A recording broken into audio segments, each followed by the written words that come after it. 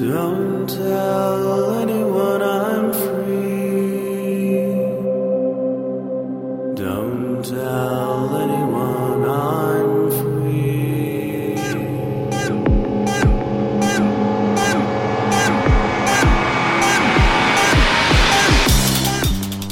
Hello and welcome to BSD Talk number 55.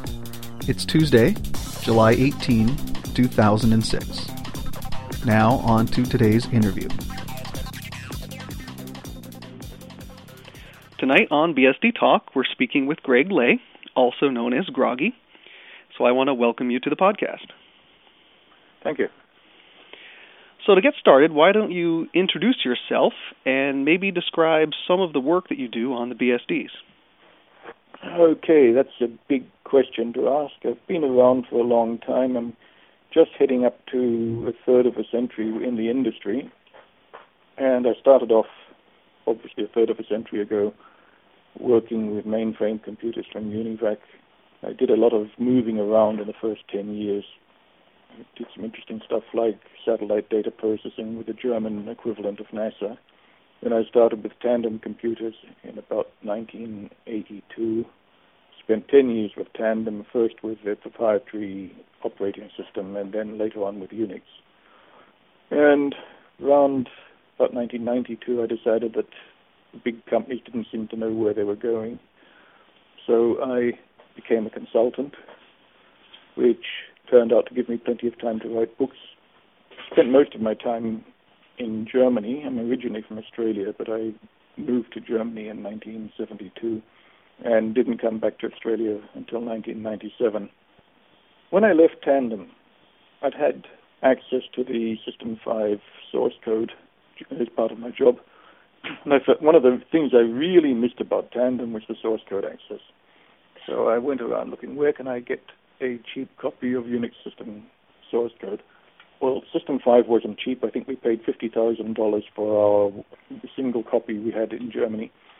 And then I found this company who was selling BSD Unix source code for only $1,000. I thought this can't be too bad, so I went and bought one. And that's how I got involved, first of all, with BSDI, BSD 386, which later became BSD OS. Around about that time, I was also doing some work for Novell, who wanted free software ported for System 5 for their Unixware product.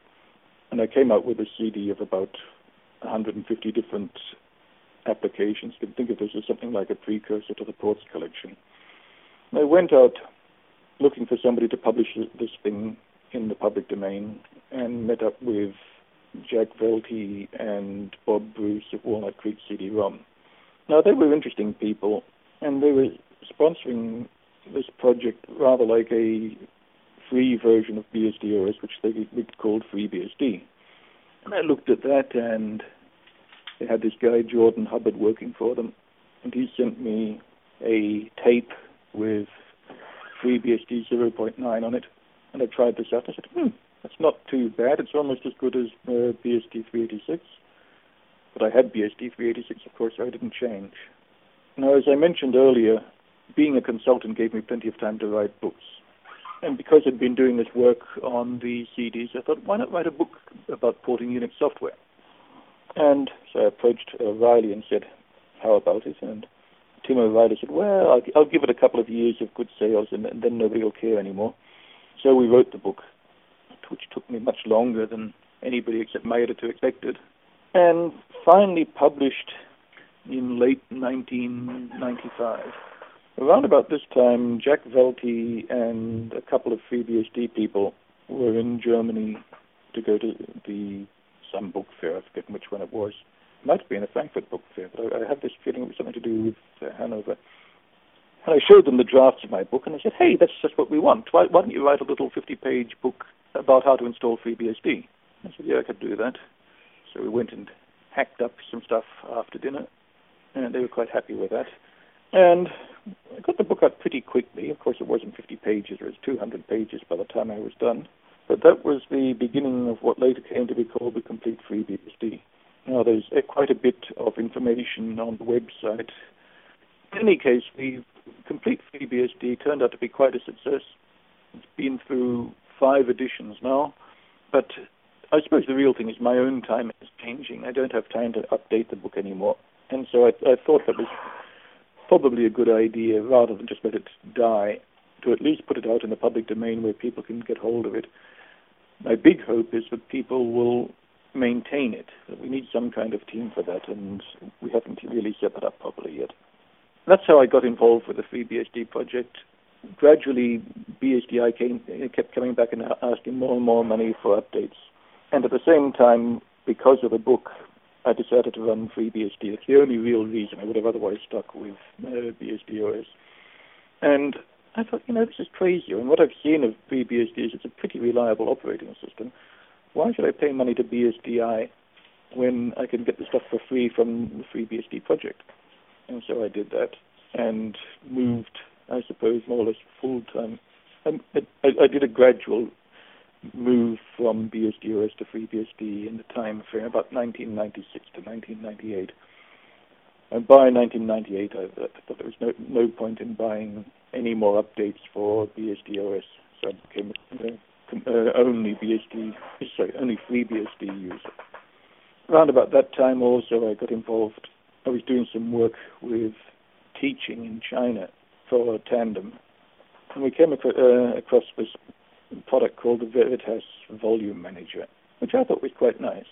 And a little bit later, I got a call from somebody in California, Nicole Harrington, who's working for a company whose name I forget. And she told me that they'd had a disk crash and they couldn't get the system back up and running, and was running a product called CCD, which I think is still available in FreeBSD. It's a concatenated disk driver.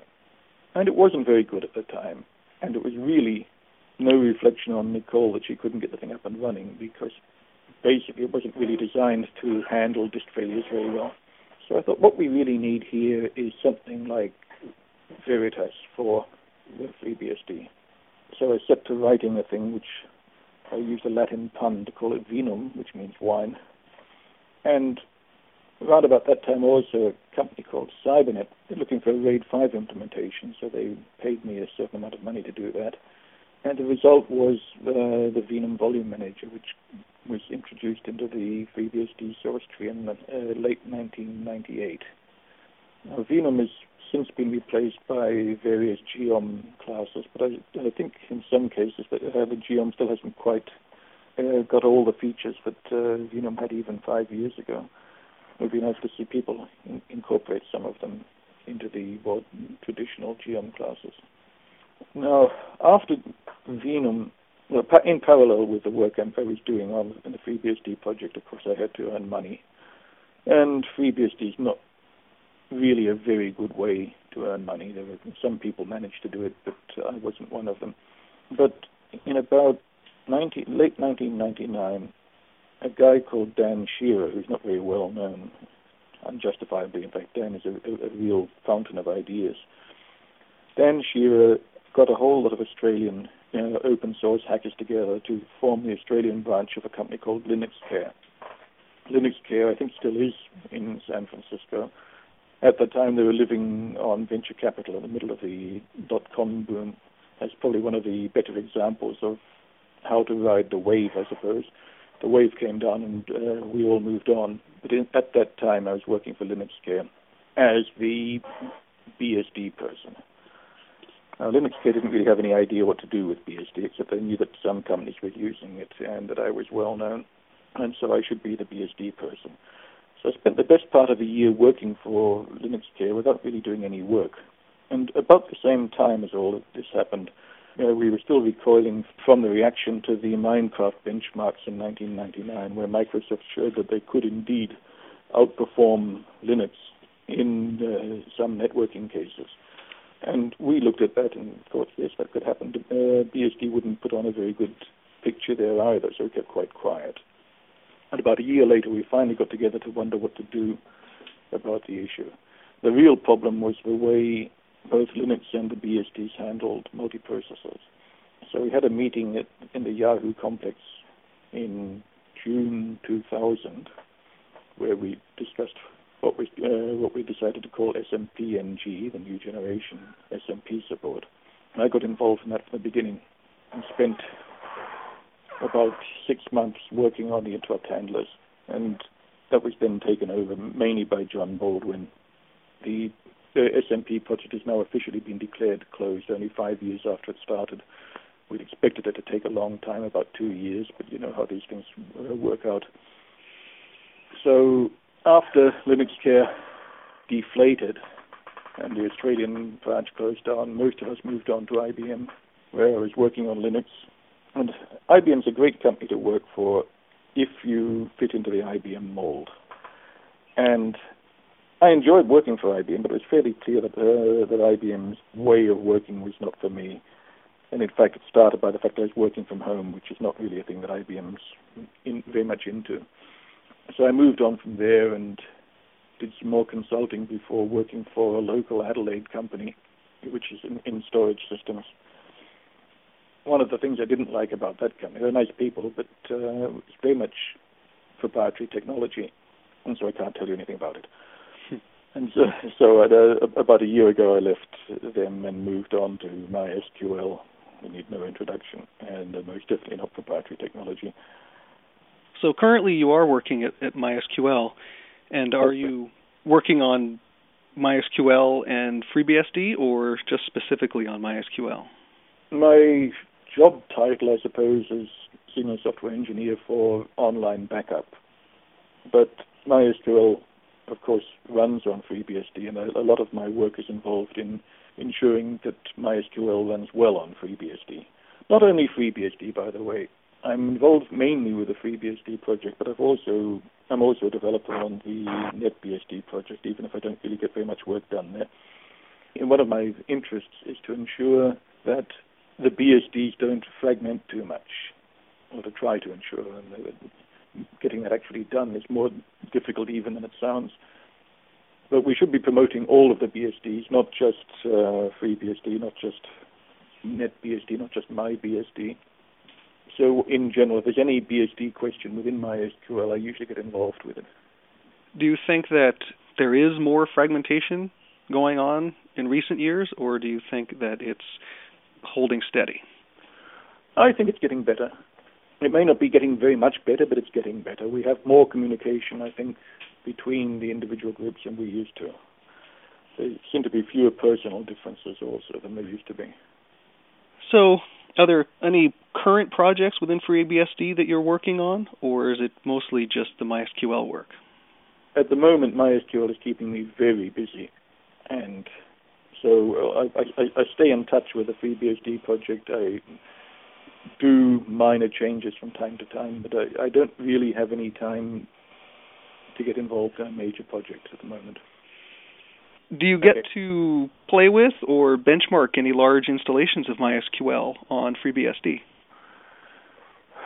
I don't do any benchmarking. I do a lot of bug chasing, and we have a number of bugs which seem to happen only on very large installations. I mentioned Nicole Harrington earlier in connection with a crash on CCD.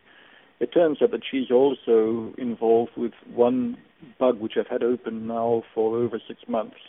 It's a very large database, very busy database with image data, so it's also large rows. And from time to time they have crashes which look to me like some kind of race condition. And we really can't reproduce this thing at all in our environment.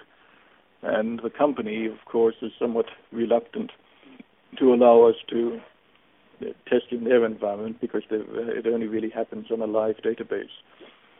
And we're really scratching our heads about this one. If anybody who's listening thinks that this might sound familiar, they should look at MySQL bug number 12187. And if it's anything like what you're experiencing, please contact me. We're really a little bit at a loss with this particular one. In general, though, for my own work, we're developing software rather than doing performance testing, so the databases we work with are relatively small.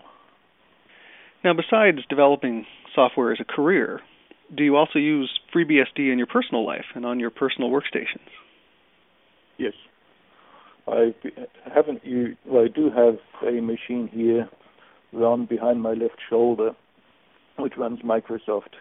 But that's more out of protest because there are so many people who send me Microsoft encoded mail, and I have to be able to read it somehow. But I've been using BSD on the desktop since 1992. As I mentioned earlier, it started off being BSD OS and gradually migrated to being FreeBSD. I currently on my desk have 3 computers running FreeBSD, and my wife in the next room has another machine running FreeBSD. I have a machine running the TV projector also running FreeBSD. I have another machine running my beer brewing which also runs FreeBSD. I also have a laptop for work which runs Linux. Both the Linux machine and the Microsoft machine, they're both laptops, are dual boot with FreeBSD. And do you run all on the i386 architecture, or do you use other architectures? Currently, I'm running only on i386. I did get given a Sun Enterprise 4500 8-CPU Spark machine a couple of months ago, but that's currently waiting for me in Silicon Valley, and I'm trying to find a way of getting it to Australia without paying an arm and a leg for it. I've also, in the past, run on other Spark architectures. I've had a couple of PPC machines, but I didn't run FreeBSD on them. And what about your desktop environment? Are you all console, or do you run a graphical environment? I run X. I've been running X since the very beginning. When I first got BSD OS 14 years ago, one of the first things I did was to ensure that it ran X properly. I've currently got in front of me 6 monitors. One machine is running 3 of them, another machine is running 2 of them. The 6th monitor I put in there yesterday, and there's also on the desk behind there a graphics card which will go into the second machine. So when I finish here on this interview, I'm going to go and take that, also get another monitor, and by this evening I hope I shall have 7 monitors spread around me. But they're all running X. The 2 machines joined together with a little program called X2X, so it's digit 2. And the entire array of monitors is controlled from 1 mouse and 1 keyboard. I've got a web page on this on my website, but that, of course, is not completely up to date, and it'll certainly be out of date by this evening. And what window manager do you use? I'm currently using FVWM2. I started off in the early days. I've forgotten what manager. It might have been FVWM actually, but I purchased MWM, a Motif Window Manager, sometime in about 1993. I used that basically until the object file formats changed enough that it was becoming impractical. And I found that FVWM2 gave me the closest approximation to MWM. I've been interested in finding other window managers, but there are very few which really handle multiple screens well. In particular, on my Linux box, I'm currently running Fedora Core, is it 5? Is the latest one? With the most recent version of Fedora, and with the GNOME desktop. And although I can see a lot of very good things in GNOME, I find it very restrictive in the way it's used. It takes up too much space on the desktop, tries to make me do things its way, instead of helping me do things the way I want. And so, for the foreseeable future, I'll probably continue with FVWM2, although I'm very much open to suggestions what else I might use. Yeah, I think that's a common complaint among power users of the GNOME desktop. Okay, that's interesting to know, because I know quite a large number of Linux people, of course, from my time at LinuxCare. And most of them use either GNOME or KDE. There are very few who use a window manager as opposed to a desktop environment. Another question that I always like to ask is your text editor of choice. There can only be one. I've been using Emacs since 1980, and I didn't even find out about VI until some years after I'd had Emacs wired into my fingers. And I'm currently actually spending quite a bit of time reading up on all the things which have happened to Emacs since I wrote my original macros about 12 years ago. I found that about 10 years ago I got a book called The New Emacs Extensions from O'Reilly, written by Bob Glickstein. And I find it's a wonderful book to read before going to sleep. It doesn't completely put me to sleep. In fact, I find it easier to read than a number of novels. It's a very useful book and shows that there's still a lot of power left in Emacs, which I haven't even found out about yet. Unfortunately, my mind is too simple for Emacs, so it. Your mind isn't too simple. It's just a question of what you're used to, I think. Yep. Dr. Dobbs did this famous article on the baby duck syndrome. Must be 20 years ago now. Where I was a subscriber to Dr. Dobbs at the time, and they had this picture of a freshly hatched duckling.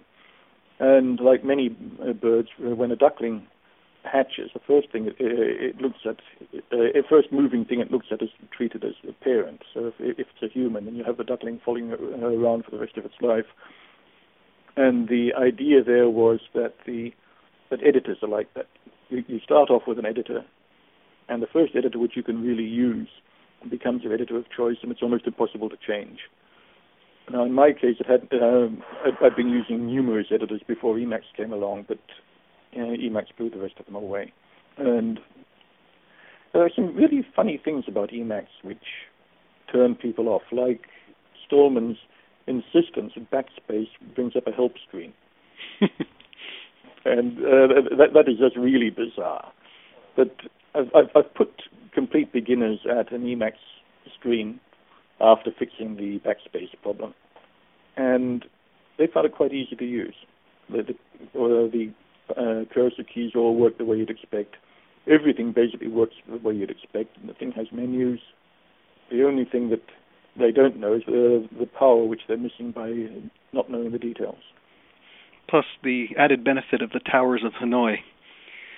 Oh, yes. Well, actually, the Towers of Hanoi are not nearly as interesting as Doctor. Yes.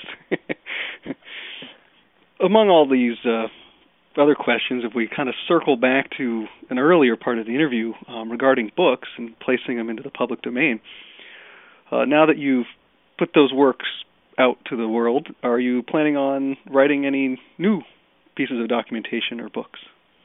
At one stage, I was going to say, I think my book writing days are over. And that may well be the case. But I've also been very careful about saying, I won't do this anymore, or I won't do that anymore. There is a very good chance that I will write another book. I just don't have any plans at the moment. As I mentioned earlier, I would really like to get a team together to maintain the complete FreeBSD as a reference book or an introductory book on FreeBSD.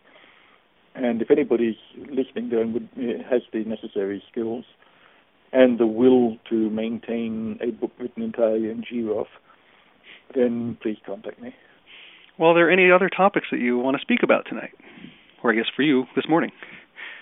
This morning, indeed. No, I don't think there's anything which I could rant on numerous subjects, of course, but I don't think that there's anything that the audience would like to hear.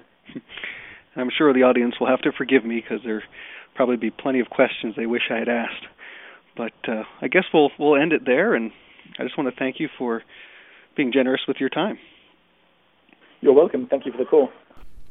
If you'd like to leave comments on the website or reach the show archives, you can find them at bsdtalk.blogspot.com, or if you'd like to send me an email, you can reach me at bitgeist@yahoo.com. That's bitgeist@yahoo.com. Also, I'd like to once again thank the BSD team for the use of the opening music. Thank you for listening, and this has been BSD Talk number 55.